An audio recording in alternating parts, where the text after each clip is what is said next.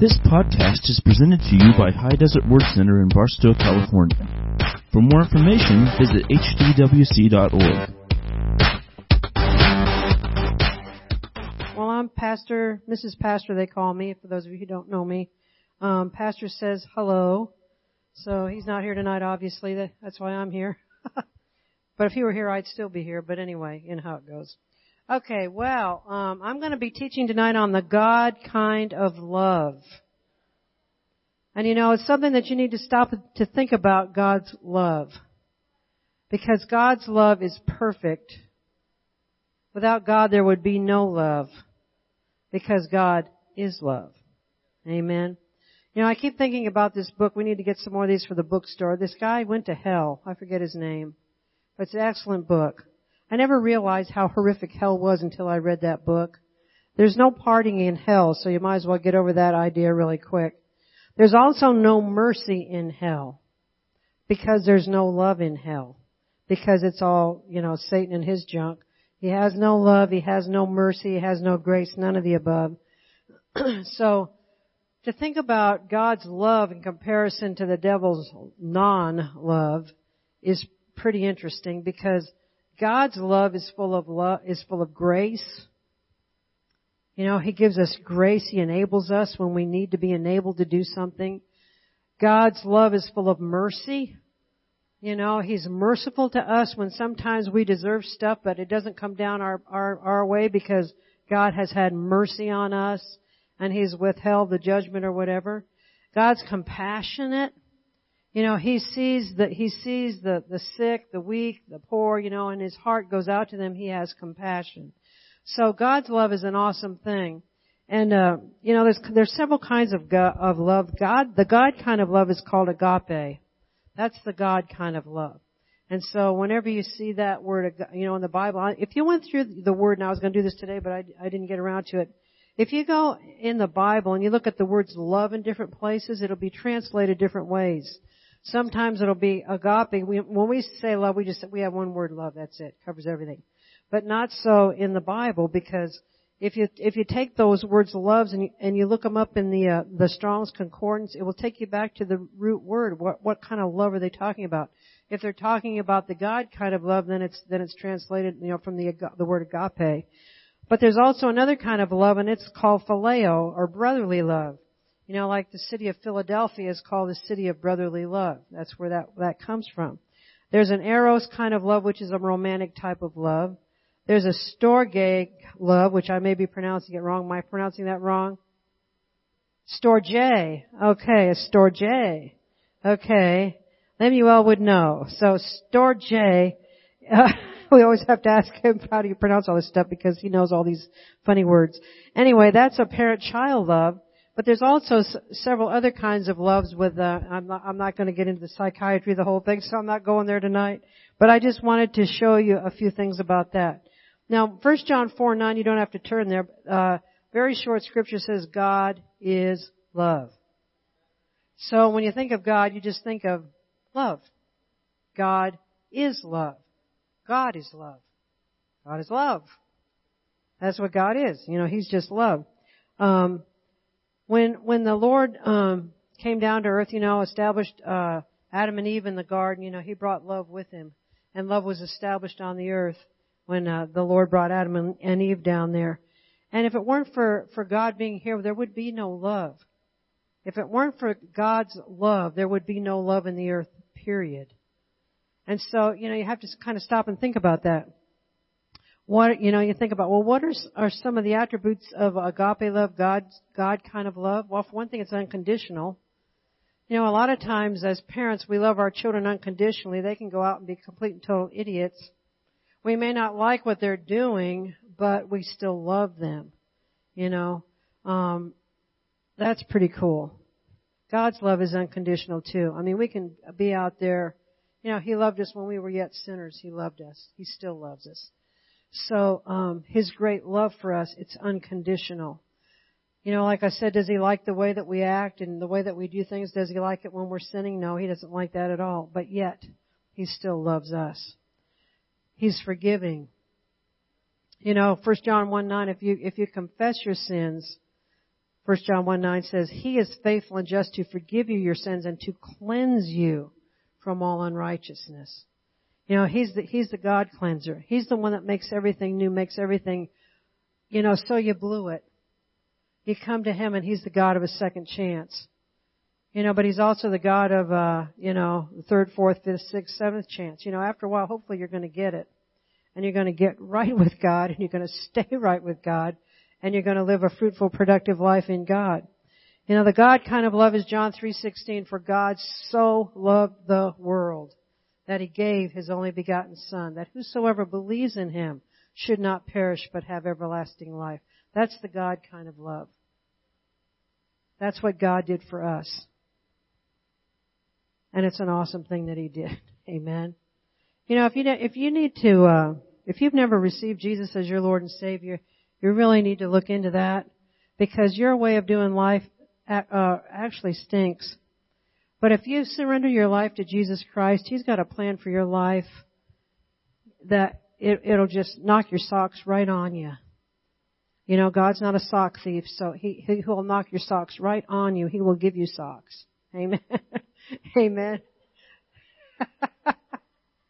Sometimes we say stuff that's really backwards, and so we don't want to say that, God will knock your socks right off of you. Well, we need our socks, you know what I'm saying?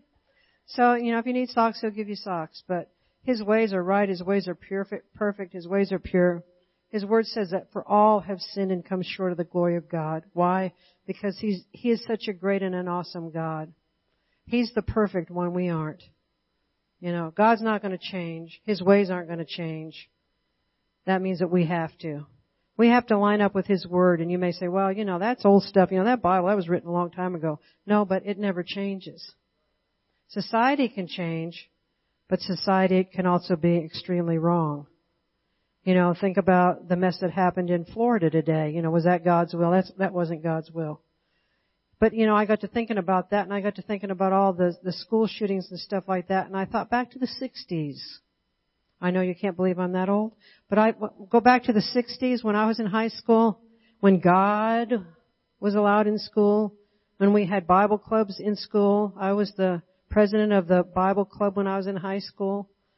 We had Bible, we had prayer, we had pastors that came in for convocation, assemblies, and taught us and stuff like that. There were no school shootings back then. One of these days, people are going to put two and two together. You get God back in the public school system, and all that stuff's going to be gone. Amen. Hallelujah. So, praise the Lord. Well, Galatians 5:22, when it talks about the fruit of the Spirit, the first one says love. For the fruit of the Spirit is love, joy, peace, and on it goes. But the first one is love. The fruit of the Spirit is, the main thing is love. Because if we've got the love of God, then everything else is going to kind of fall into place. I'm not really looking up these verses today. I'm just reading them to you so you can write them on your paper there. 1 Corinthians 13:7, which is part of the love chapter. I pulled this verse out. I gave that in that little card that I gave you. It's in there. One of the things is that love is ever ready to believe the best of every person. That's kind of hard to do. Think about some people that's kind of hard to think the best of. Let's see, what's the name of that guy in China, North Korea, what's his name? Well, I know what President Trump calls him, but I can't remember his real, that guy. It's kind of hard to think, the best of him. But, when we think about people in general, maybe people that we work with, people in our family, extended family members, things like that. Sometimes love is ever ready to believe the best of every one of them, because sometimes they pull stuff that isn't too cool. But yet, we've got to think, we've got to walk in love and forgiveness with them for one thing, because we can't harbor it against them, because, the Lord says that if we don't forgive them, He's not going to forgive us, and that's kind of a heavy revy too. But I love God's standards. Because God's standards are something that we have to achieve too. I got a clue for you. God's not going to lower His standards for our benefit. It's not like, everybody gets a prize for participation, that kind of thing. No, God has a standard. And it's up to us to go to that standard and to stay at that standard to the best of our ability with God's help, to be at that standard that He has set for our lives. Because His ways are better than ours. You know, think about you as a parent. You know that you're not going to let your little 2-year-old play in the street. I mean, you know, it's pretty obvious that little 2-year-olds in streets, they don't get along very well. Well, it's the same thing when the Lord warns us about sin and different things. He says, you know, don't go there. You know, God says, I don't want you playing in the street. I don't want you committing this sin or that sin or whatever else. I don't want you doing that. Is it because He's a mean, bad God and He wants to, you know, beat us over the head all the time? No, it's because of His great love for us that He doesn't want us harmed. He doesn't want us injured. That's why He tells us these things in His Word. And that's why it's smart for us to get into the Word of God and to see what is it that He is saying to us. Amen. Galatians 5:6 tells us that faith works by love.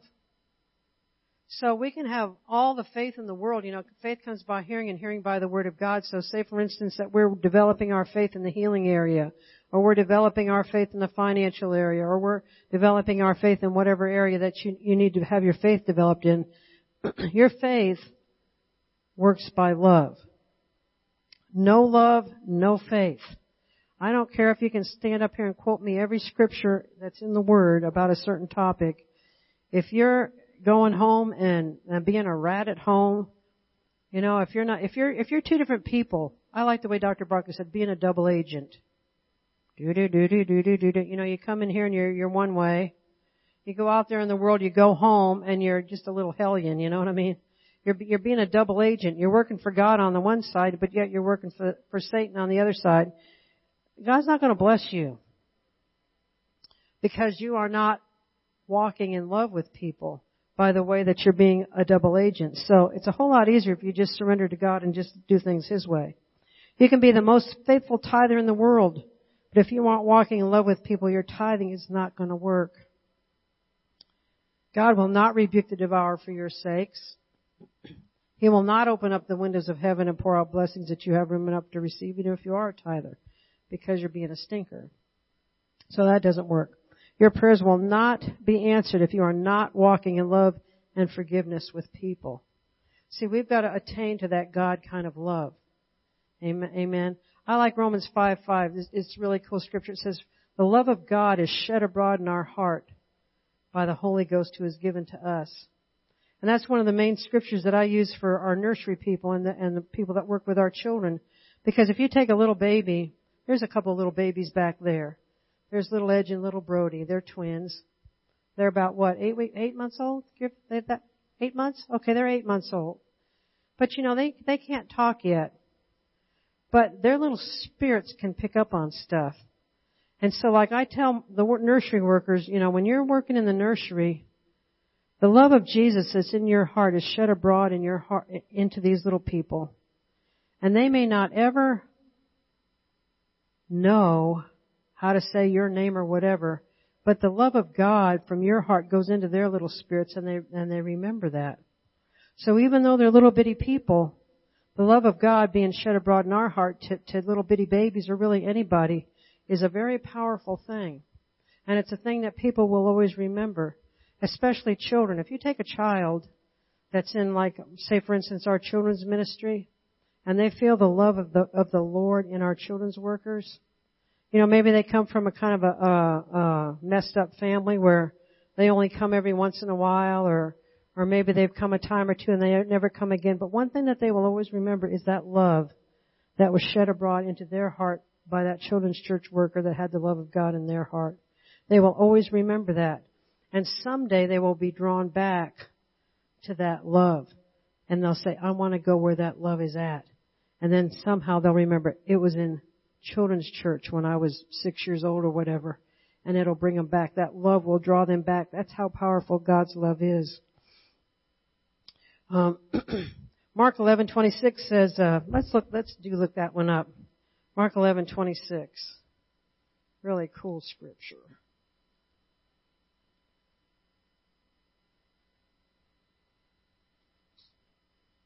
I gave you a couple of cards tonight. One of them has all kinds of scriptures in there about God's love. And so it's just kind of a cool thing for you to read at home. And then the other one is the love chapter, 1 Corinthians 13. But these are really, really cool things for you to take home and to read later on, because we don't have the time to go over those tonight. But Mark 11:26 says this. I'm in the King James.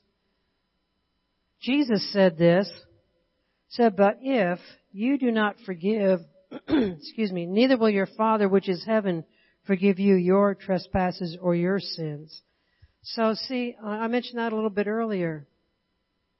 We can't go holding offense against people or holding grudges against people or things like that. You know, and sometimes of our own selves, we say, well, there's no way that I can forgive that person, but Jesus in you can.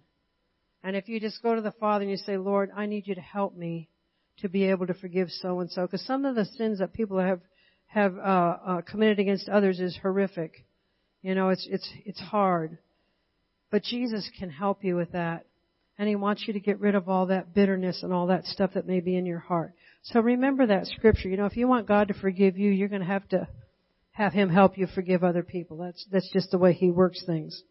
God's primary nature is to love, as is shown in His rescue plan for us through His Son, Jesus Christ. And the cross of Jesus is the greatest demonstration of God's love for us. He gave it all, you know. He gave it all. When He died on the cross, He took our sins. I like the way, I don't know if it's a Living Bible, one of the translations says, when Jesus died for us, He took all of our sins and poured it into Him.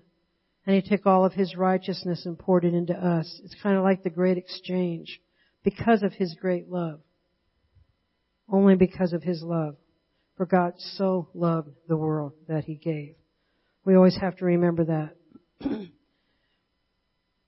God also sent His Holy Spirit to transform us and to make us new in the love of God. So when you become a born again Christian, there's a fancy word called sanctification. You know, sometimes when somebody asks Jesus into their heart, you know, their inside changes, but it takes a while sometimes for the outside to change. They might still be cussing, they might still be smoking, they might still be doing whatever, but at the same time, then the Lord starts convicting them. Why don't you stop doing that, you know? And that's called, the cleaning up process is called sanctification. And actually it takes place our entire life. You know, because sometimes the outward sins go, but it's the attitudes, it's the stinking thinking, all that kind of stuff that we need to get cleansed from. You know, that sanctification, that cleansing process. But He makes us new in His love. Hallelujah. God's greatest commandment for us is to love the Lord, to love Him back, and to love one another. God calls us to be the love in our world that He has created us to be. Amen. Amen. We're to be that love. We're to be that love carrier. You know, sometimes you think of a contagious disease. You know, it goes around. Well, there's a good contagious thing to that too. It's called the love of God. The love of God can be very contagious. You know, you start loving on people and they're going to say, man, I want what you've got. It draws them because of that, the great love of God that's in our heart. And I'm going to close with this. We're going to make this short tonight, but hopefully you're getting the message. Amen. 1 Corinthians 13:13 tells us, and now abide faith. These are the ones that remain. Faith, hope, and love. Faith's a great thing, you know. Without faith, it's impossible to please God, the Bible says. So faith is a big deal. Hope's a big deal because unless you've got hope, you never can get to the faith part. You got to be able to say that maybe I could possibly attain this. That's hope. And then you turn that hope into faith by studying God's Word and seeing what He will do for you, and love. But the greatest of these is love. Amen. Hallelujah. Thank you for listening to this podcast. For more information, visit hdwc.org.